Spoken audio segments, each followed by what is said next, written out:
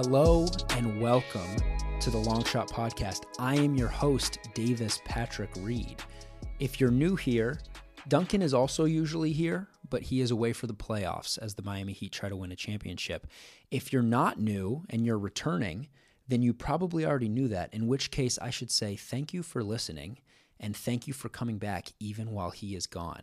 And actually, this is an opportunity to take a quick tangent and seriously say thank you guys, because this has been a little bit of a nerve-wracking experience doing a podcast without Duncan. You know, when you're talking once a week and you have the crutch to lean on of an NBA basketball player, it becomes a lot easier to make content. I mean, there's always something to talk about. You can talk about what's going on in his life, what it's like behind the scenes being an NBA player. You can talk about what's going on in the NBA, and it's always interesting because you have a player perspective. To create that weekly content without that crutch of having the NBA guy, it's a little bit more challenging. And so we didn't really know what it was going to look like doing this during the playoffs without him, but you guys have been incredibly supportive of these. This is now week number 3 of everything that we've put out. And so it means a ton. It's made it a little less stressful because you guys are just the best. So thank you. On that note, we're going to keep trying things out because we're still feeling it out week to week, trying to figure out what this is going to look like. And it's probably going to continue to vary. But this week I wanted to do something a little bit different. In honor of Mother's Day coming up this week, I sat down with Duncan's mother, Elizabeth, to talk about what it's been like to watch him on his journey to the NBA. It's a really fun one. She is so kind, has such a great perspective. She's just the best. And she has some awesome Duncan stories. He's got such a interesting journey. I mean, it's the reason we did this podcast, because it's the story of the underdog. I mean, he's a guy who has taken some massive leaps of faith in his career, from transferring to Michigan from a Division III, having no idea what that was going to look like, to then coming out of Michigan, having the choice to go with one of 2 agents.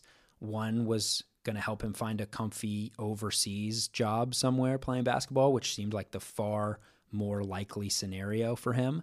But then he had the option to go with Jason Glushon, an agent who could help him potentially break into the NBA, which felt a little far-fetched, but he bet on himself. He's got a career history of betting on himself. And so who better to talk about these major decisions and these milestones in his life than his mother, who was there to help him through the entire process. So she does that. She gives some really cool insight on what those decisions were like and where his mind was at during those decisions. She also just tells some hilarious stories of him as a kid sulking on the Little League baseball field and crying because he threw a ball.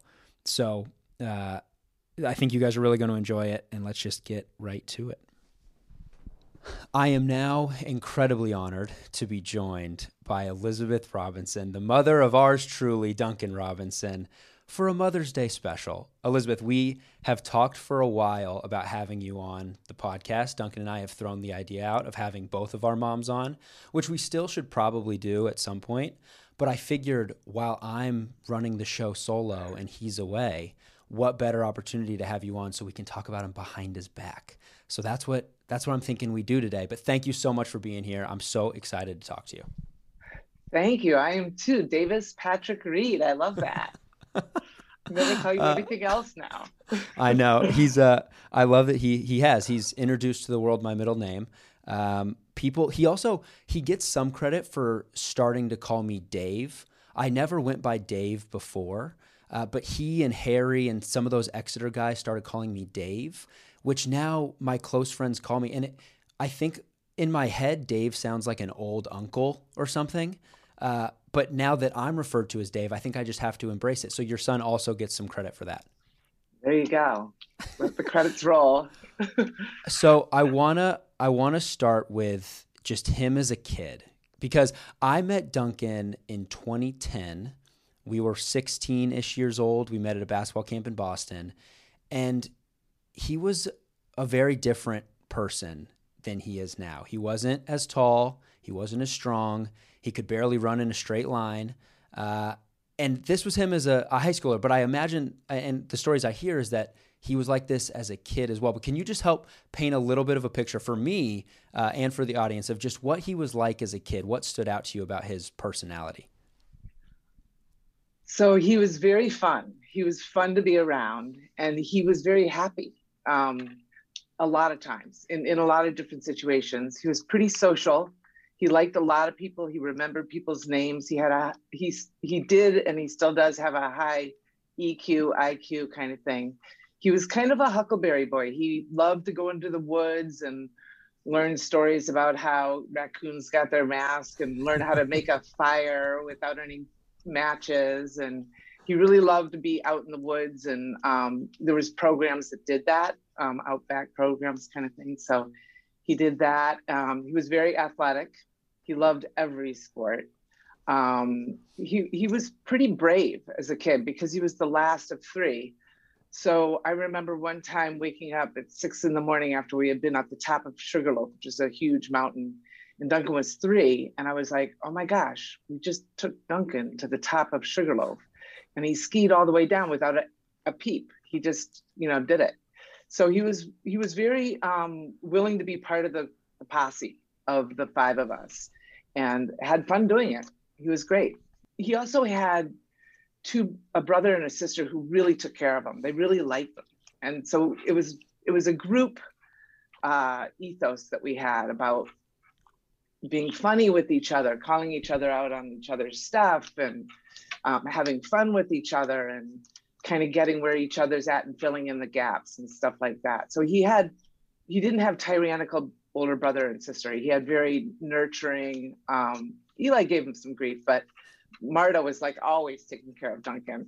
So he had that. And I would say that that responsibility of theirs, I think you and he are similar in that you're both very reliable and responsible and real. And so I think he adopted that from the whole ethos of our family, I would say. I always, seeing the way that he interacts with Marta and with Eli, it always made me envious and wanting older siblings, because it's just the family dynamic is just so special. And I remember some times out in the vineyard, in Martha's vineyard, where we're playing, maybe it's bananagrams or cards or some game, maybe it's charades, and there's a competitiveness that is in the Robinson family that is hard to match. And so I think that also fosters this athletic, it's not surprising that Duncan found a career in sports, being raised in the competitive environment that was in the Robinson household. Yes, we are all competitive, and I'm probably one of the most competitive in a quiet way, but I like my win, I like my W kind of thing. So that's something he gets from you. Yeah, his father was is very competitive too, but probably I'm a little bit more, I would say, aggressively competitive. I would say maybe to a fault. Well, I think Duncan can be competitive to a fault too. And that was one of the first things that jumped out to me about him, whether it was on the basketball court or, like I said, a card game or a video game. It was apparent immediately how badly he wanted to win. And I've heard argument. And especially an argument, an argument. I always called him our litigator because he would never, ever back down of being wrong. And if he was wrong, he'd say, okay, well, you can be right, but I can also be right. He would never, ever give in for being wrong. Well, and I think it could get to the point where it was a problem. And I've heard some stories about him as a young kid on the basketball court specifically, where when he was wrong or if something went awry, he would sulk and he would complain with refs and he would, cross a line sometimes, and you would have none of it. He is like, you were not standing for it. No, I was sort of the moral, ethical police with him about that. In fact, one time he was on the Little League mound, doing his pitching, and he was a good pitcher, but he would, if he got a ball or and 2 balls, he'd start pouting on the mound, and I was mortified, and I was like, this cannot go on. So I took a video of him doing it, and I took him home right after that game, and I said, we are watching you on the mound. And so we did, and he suddenly got it. He suddenly saw how much he's wasting everybody else's time by pouting and having a fit and throwing his hat or doing whatever he was doing. And I was like, you are not doing this again. And he did. He cleaned up his act quite a bit. So he was good like that. It's a couple takeaways from that story. One, I think every kid does that. I definitely did. And I remember, like, I have vivid memories of, striking out in Little League baseball and then going into the dugout and crying and just being so mad and throwing my helmet. And I most of my friends and teammates had those moments also. So I think for you as a parent to think, I don't know if it ever would have crossed my parents' mind to film me and show me what it looks like. Because I think once you see yourself doing it, it's easy, even as a kid, to understand that, oh, I look ridiculous. But for you to be aware that that would work, I think is really impressive. Is it true that you also made him take a manners camp or go to a manners camp to learn how to be a better behaved kid? I did. It wasn't more the behavior. It was more like the yes, Miss Manners. And it was a series of 2 dinners. And what I did is I got like 8 eighth graders and eight eighth grade girls. And the 16 of them went to this restaurant to learn manners. The fork is on this side and that side, and you pass the bread first, all that kind of stuff. And so then the 16 mothers, we all went out to dinner. It was during a big game. It was during some sort of, I don't know, it was a pennant game, or maybe the Celtics ending game or something really big. So there were not cell phones at the time. Or I didn't let Duncan have a cell phone, but his friends had one. And so they were texting their fathers about what was happening during this game and stuff. It was really funny. But they had to dress up. They had to get in the coat and tie, and they had to go, be presentable and stuff.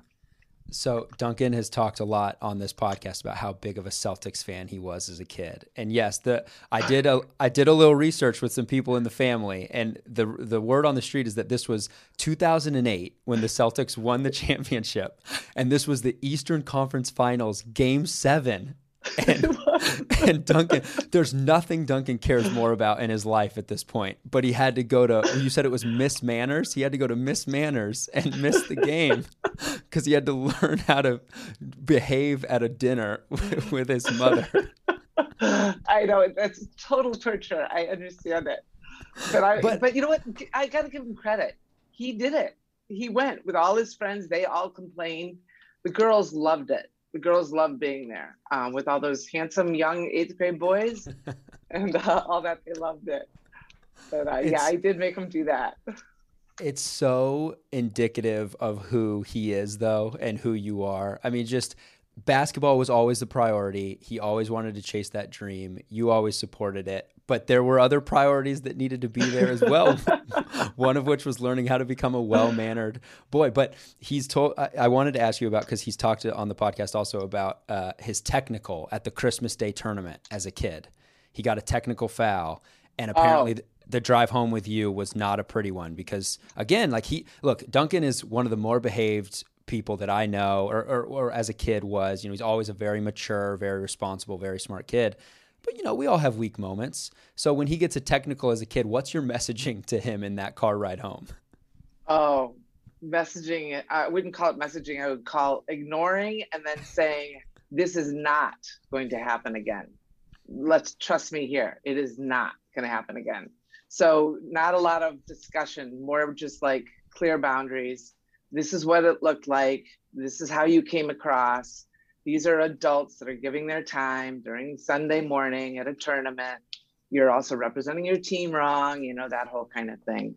So a big thing was there was another kid on his brother's age that would always take off he was the star player, and he would always take off his shoes before the end of the game because the scrubs would come in and finish up the game because they were ahead so far and stuff. And I would be livid. He's not even my kid. He was in high school. And I would say to my kids, don't you ever let me see you take off your shoes before the end of the game. What is that? What message is that, kind of thing? So I was very into those kind of, lessons. Yeah.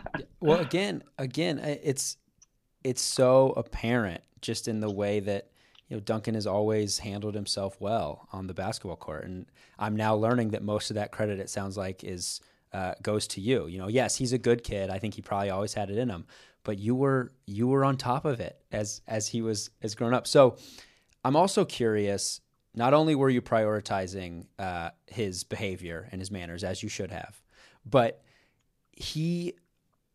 at least when I met him, because I met him when he was in high school, and he was so focused on basketball. He was so driven. I remember thinking I worked hard in Kansas growing up, and then meeting him and Harry and some of these other guys at Exeter, Chris Braley, and their work ethic was just, it blew me away. It made me sort of reevaluate how much I wanted it, how much I wanted to be a really good basketball player, a good college basketball player. I don't know if I ever had my sights on the NBA or playing professionally, but they just got after it at a different pace. Was that something that he always had, even back before? Because when I met him, he was a good basketball player. But I know that there was a stretch there where he wasn't one of the best. I mean, he didn't even play a lot on his high school team early on. But did he always have that fire? Was that always apparent? Yes, he is very much of a Taurus. He's very stubborn. And the work ethic, I think they each fed each other with work ethic. I remember he and Harry sometimes would get up at 3 a.m. to make a 5 o'clock workout in Boston. They could only work out from 5 to 6 or something ridiculous like that. I mean, literally they had just gotten their licenses. It wasn't that they were, maybe they were 18 or something, but they would get up and do that and then study the game and very much into it. When he was younger, I made him play all the sports because I wanted his first of all, it's better for the body. If you play a bunch I don't want him to have Tommy John surgery, right, at age whatever. But also the IQ of the court is so much higher if you play soccer and then you play lacrosse and then you play baseball and then you play basketball. Basketball was definitely always his sport, but he was really good at sports, and I really wanted him to have a melange of different IQs to go into the basketball court with. But then when you met him, he was just basketball. It was just goodbye everything else. Yeah, it really was. And I'm curious from your perspective. I mean, you're obviously an incredibly supportive mother. You would do anything for Duncan. But are there any points along the journey where you're like, hey, I need you to focus more on school, or I need you to think more about what you're going to do after basketball? Or was it always just he was so driven on it? Because I remember there were times where my parents were incredibly supportive, and I loved basketball more than anything else too. But to their credit, because I'm grateful for this, there were times where my dad would be like, homework first, or like school first. Or just making sure that other priorities were in line. Obviously, it's worked out for Duncan. He's now, playing professionally. It's become his career. But were there points where, because there had to be moments where that seemed unrealistic and you thought maybe he should be spending time on other things? Or did you ever try to steer him away from spending so much time on basketball? Well, I'm very lucky in that Duncan did not need to be told to get his homework done. He just did it. He had such he would do it during the day at like a break between classes or whatever. He had it down how to do it. Was he a straight A student all the time? No. Did I accept that? I was totally fine with that. I wanted him to be a whole child and not just this brainiac person that has no other personality to him kind of thing. With the basketball thing, I felt like it was like imprinting. If you could do one thing passionately and do it well, what's your next thing? So I felt like I wasn't threatened by his commitment to basketball because I saw him, this passion and this intelligence and his body, everything was just getting fed. So it did not concern me that he was so involved or myopic on basketball. To me, it was more just like he was really into something and it would imprint him to anything else he wanted to do, kind of thing. Yeah, which makes sense. I think, that's beautiful in a way. And then it all works out, right? He goes to Williams. He gets into, I remember my goal was always like, all right, let's use basketball to sneak into as good of a school as possible. It's like I was a good student. I prioritized school, but I wouldn't have had the chance to go to Phillips Exeter or Wesleyan if it weren't for basketball. I wouldn't even known what those schools were. For Duncan, it was obviously a little bit different because growing up in New England, you're aware of those schools. But then it feels like it all works out. He gets to Williams, one of the best schools in the country. He's playing basketball. Not only is he playing, but he's playing a lot. He's one of the best players on the team. They go to the national championship. It has to, in that moment, feel like, okay, it all worked out. Like everything's worth it. If the story would have ended there, it would have been great. Yeah, it totally would have been great. And it was. And then Mike Maker decided that he wasn't going to come back. And then Duncan, he was way ahead of me on that one. He knew exactly what was going to happen. And we talked to so many coaches within 2 weeks' time. And Duncan navigated that so beautifully and with such maturity. I remember we were all on the vineyard and he kept going out to the car to talk to all these different coaches and stuff. And it was like really impressive about, he'd come back and I go, so what'd they say? And then some coaches were calling me and some of them were, and then Harry, Marta, and I, and Duncan would be up in the room, saying, okay, what's this? What are we doing here? What are we doing here? Kind of being his sounding board for what was going to happen next and stuff. But I want to say the first time I met you, it was early fall, Exeter. Duncan, we were going to take Duncan out to lunch, and you came along. He goes, "Can Davis come?" And I go, "Great!" And you were just so wonderful that you are, and so just this beautiful smile. And I go, "So where are you from?" And he said, "Kansas." I go, "Kansas." I go, "How did you end up here?" And he goes, "I'm not really sure." And I go, "Does anybody in Kansas know anything about PG years?" And you go, "Not a clue." Yeah, I had no idea. And I remember that lunch. I remember meeting you for the first time. And that year was so awesome in retrospect. But in the moment, I was so overwhelmed. I didn't know what I was getting into. You grow up in Kansas, like you just said. I had no idea what a prep school was, what a post-grad year was. I went to a public high school where I wore sweatpants and a T-shirt to class every day and had my friends and drove around. And, my parents gave me the freedom to do what I wanted to. And then I found myself at Phillips Exeter where we're wearing a tie to class every day. We have a curfew at 10 p.m. I'm halfway across the country away from my family. All my friends from back home are in college. I'm at this prep school with 13 and 14-year-olds. I'm still into high school. And I remember having moments of serious doubt of like, what am I doing here? Like, what did I do? But you were 20 minutes down the road and you welcomed us to the house whenever we wanted to come. We would go spend the weekends with you. You would bring us food and you would you would take us around the city and you would take us out to dinners, and it just made the process so much easier. So I'm sure that I've thanked you before, but it is, I can't imagine what that year would have been like without you, because seriously, I think the role you played in helping build that community of the Exeter guys, that those are still my best friends. I think a lot of that credit is because we could escape campus and the wildness that was Phillips Exeter and go have hangouts at the weekend at your house, and it just brought us so much closer together. Well, your group was like divine intervention. It was like everything came together. Coach Chilton just, I don't know, it just was this beautiful thing that just kept blooming.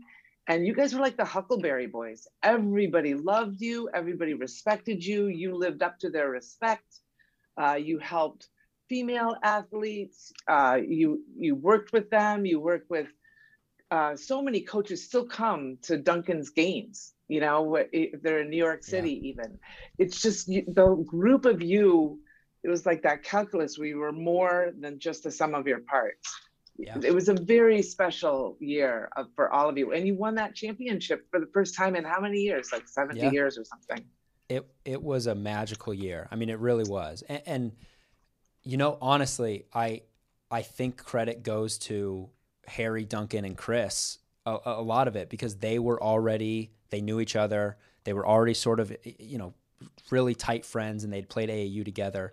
So they were sort of the nucleus. I remember right when we showed up, Harry was sort of like took the reins as the captain, and Duncan and Chris were right behind. Chris had already been a year at Exeter. So Yeah, I totally agree with you. It was a magical year. It was a group that was so special. And like I said, those guys are still my best friends to this day. We still have our Exeter group chat where we're, firing off texts to each other and checking in on each other, making sure everything's okay. So that year was amazing. Again, then Duncan goes to Williams. You touched on this a little bit, but I'm fascinated by that year after Williams, the decision to transfer to Michigan. And like you said, Duncan, I think, was quicker to get to that than you were, because I remember there were times where you, and rightfully so, by the way, I mean, it was a huge jump, seemed a little more hesitant about him leaving. Again, such a perfect situation that was at Williams. It was, again, amazing school, really good basketball. Duncan had the chance to play and play a lot. And so deciding to change things, regardless of what the school was that he was ending up deciding to go to, was a huge risk because the situation was so good at Williams. How long did it take for you to kind of wrap your head around, okay, this is happening, and I'm just, full support. Whatever Duncan wants to do is what he's going to do. Yeah. Well, there were a lot of phone calls, and I did get the cream that rose to the top were the coaches that actually called me too and told me about their program. And Beeline was great. They were all great, all D1 schools. The one from Omaha said, "Mrs. Robinson, have you ever been to Omaha?" And I said, "No." And he goes, "You're going to love Omaha." He said, "I'm sure I will." So anyway, we went on these trips. But when we were in Michigan, Beeline brought out the whole group, all 7 assistant coaches. They were all wonderful. They kept talking to me and making me part of the, decision and stuff. And we would be in the elevator. That was the only time that we would have alone time. And I remember going up the elevator going, "What do you think?" And he goes, "Michigan is, awesome." He goes, "I don't think I can say no to Michigan." And so, yes, it was a definite risk, a huge risk, but they made Duncan feel like he was like, in fact, one assistant coach said to me, "I've seen Coach Beeline have a lot of recruits come through here, and all of us are sometimes scratching our head or thinking about something, because I've never seen all assistant coaches totally on board with Duncan." He goes, "We really, really, really want him." And that, to me, that statement, he didn't have to say that to me, and I felt it. And so Duncan he signed up, and it was very scary, but it was very exciting. Yeah. It was believing in himself. Yeah, I think you're exactly right. That's exactly what it was. I have a question, but before we get to that, is it true that on the visit to Michigan, you guys were touring the practice facility and you asked how they got the bleachers in for the games? Yeah. My D1 IQ is not very high. Understandably, by the way, because I had the opposite experience, which is funny because growing up in Kansas, my parents went to the University of Kansas. I grew up going to Allen Fieldhouse to watch the Jayhawks play, and that was my idea of college basketball. So I had the opposite experience where we would go, when we were at Exeter, we would go to some of these colleges and play games at Dartmouth or Williams, or the first time I went to Wesleyan.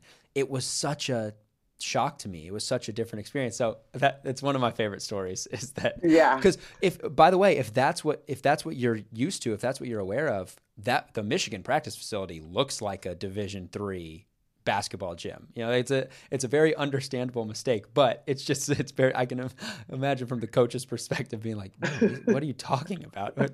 No, we'll go show you Chrysler here in a second. You'll be blown away. Yeah.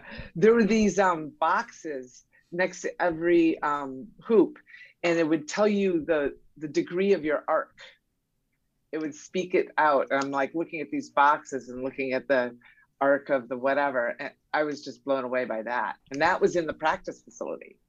Yeah. So I just thought it's amazing. It's, Duncan, it was apparent at Williams how good of a basketball player he was. And who knows if you rewrote the story and he stayed at Williams, who knows where he ends up? Maybe he still finds his way to the NBA. But the difference in resources that you get when you go from a really good, really high level Division III program to a really good, really high level Division I program are just night and day. Do you have memories of like your first times seeing that, whether it was the tour at Michigan that you went on or coming to watch your first game that Duncan was playing in, just being sort of blown away by the magnitude of it all?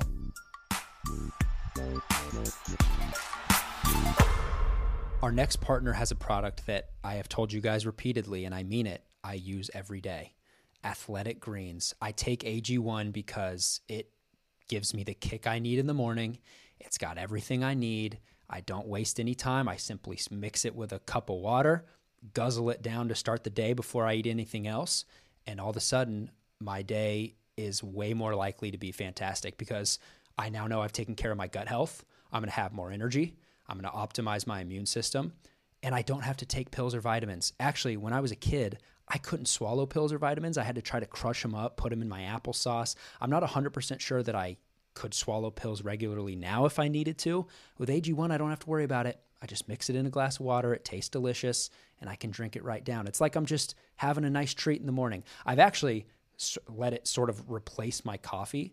I didn't love that I was developing a little bit of a coffee dependency, and I'm telling you that the Athletic Greens has sort of taken away that urge too, because I'm now starting my morning with AG1 instead of a cup of coffee. And then by the time that I've finished it, I'm good to go. My day has started. And I've absorbed 75 high quality vitamins, minerals, whole food source superfoods, probiotics, and adaptogens to make sure that my day started right.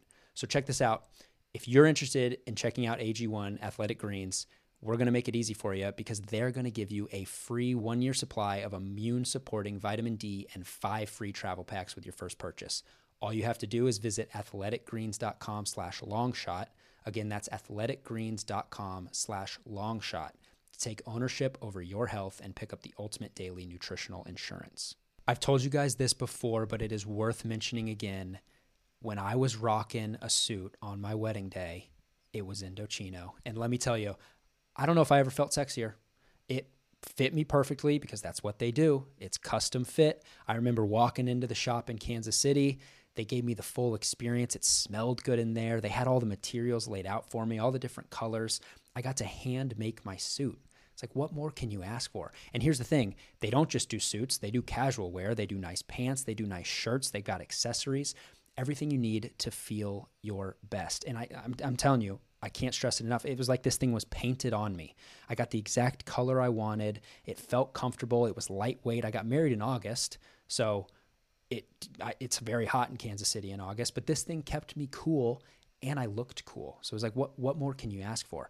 If you've got a big day coming up, getting the perfect look is no big deal with Indochino. Get $50 off any purchase of $3.99 or more by using promo code LS at Indochino.com.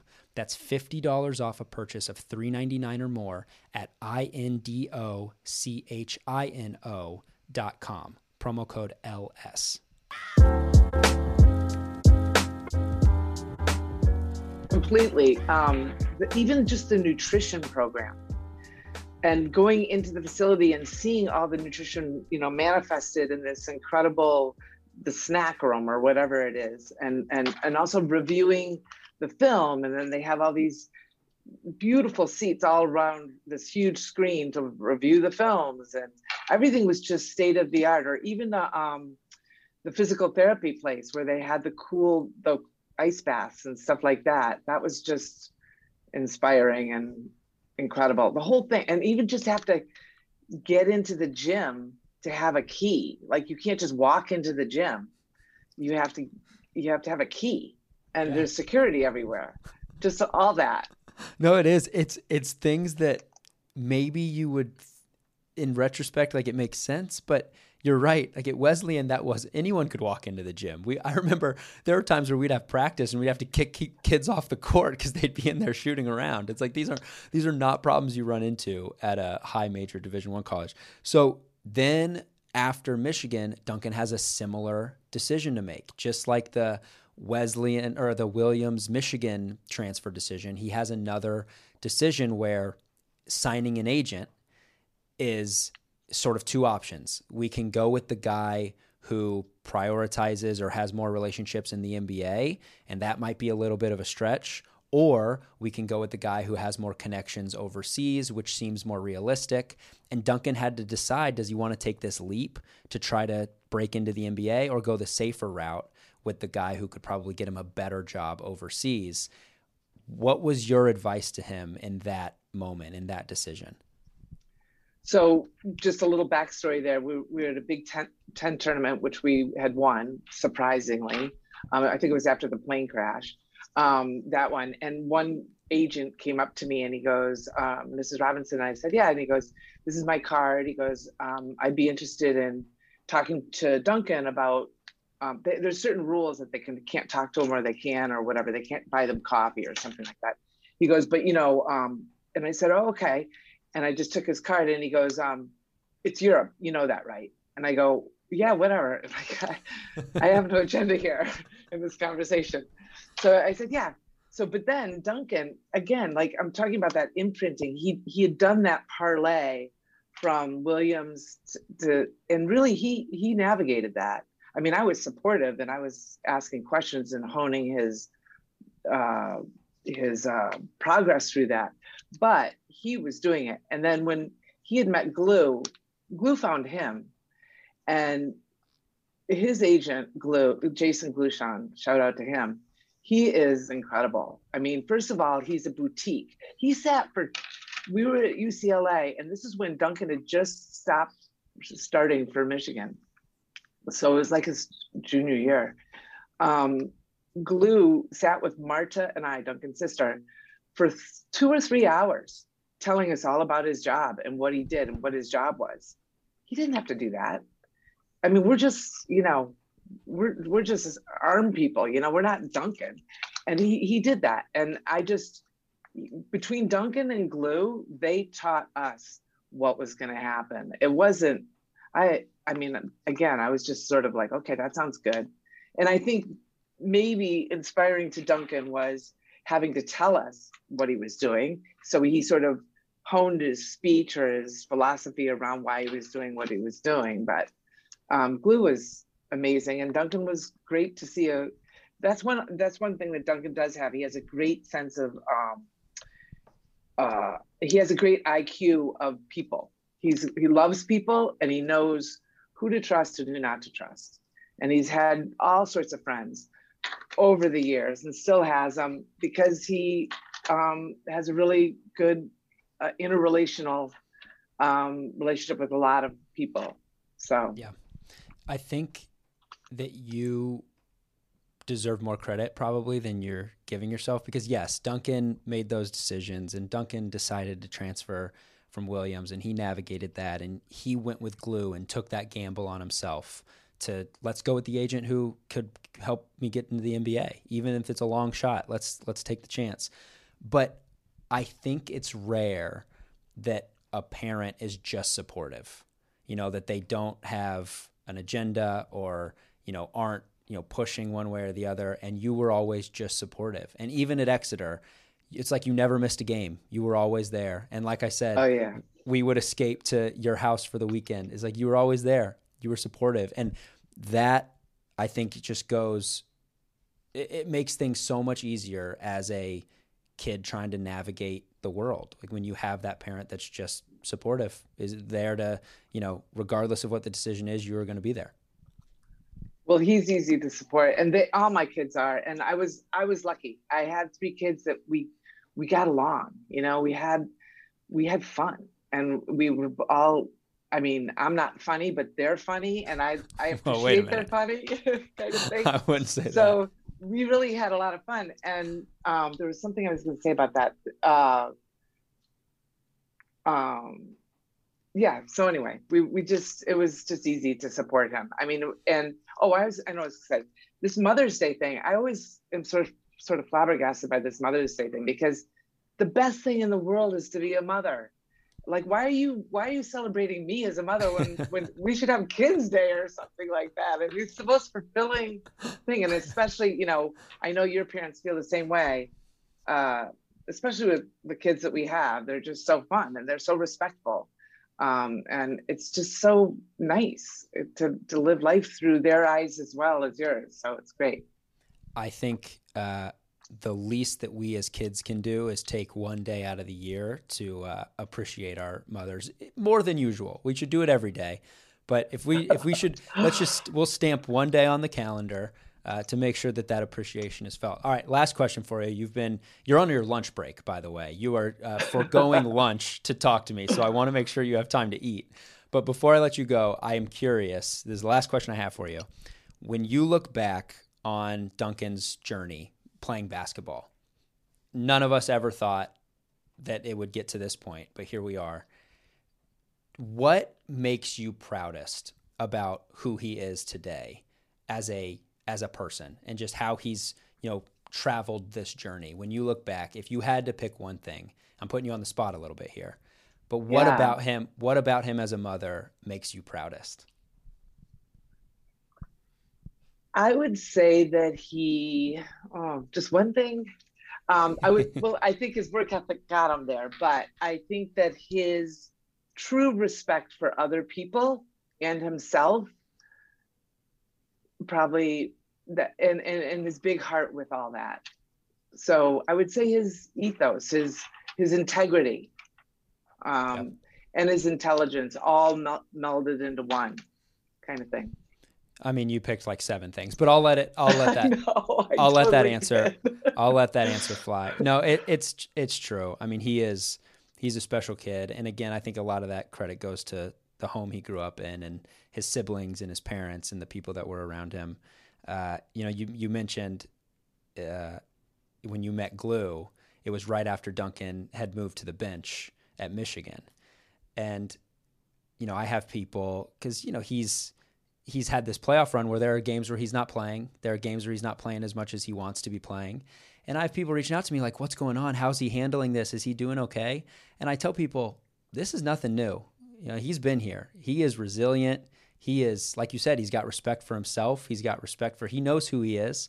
And so, this is just another part of the journey, right? Like, this is the Long Shot podcast. He's been a long shot his entire life. So this is nothing, right? Like, this is nothing new. Yeah. He's got that resilience, and a lot of that comes from you.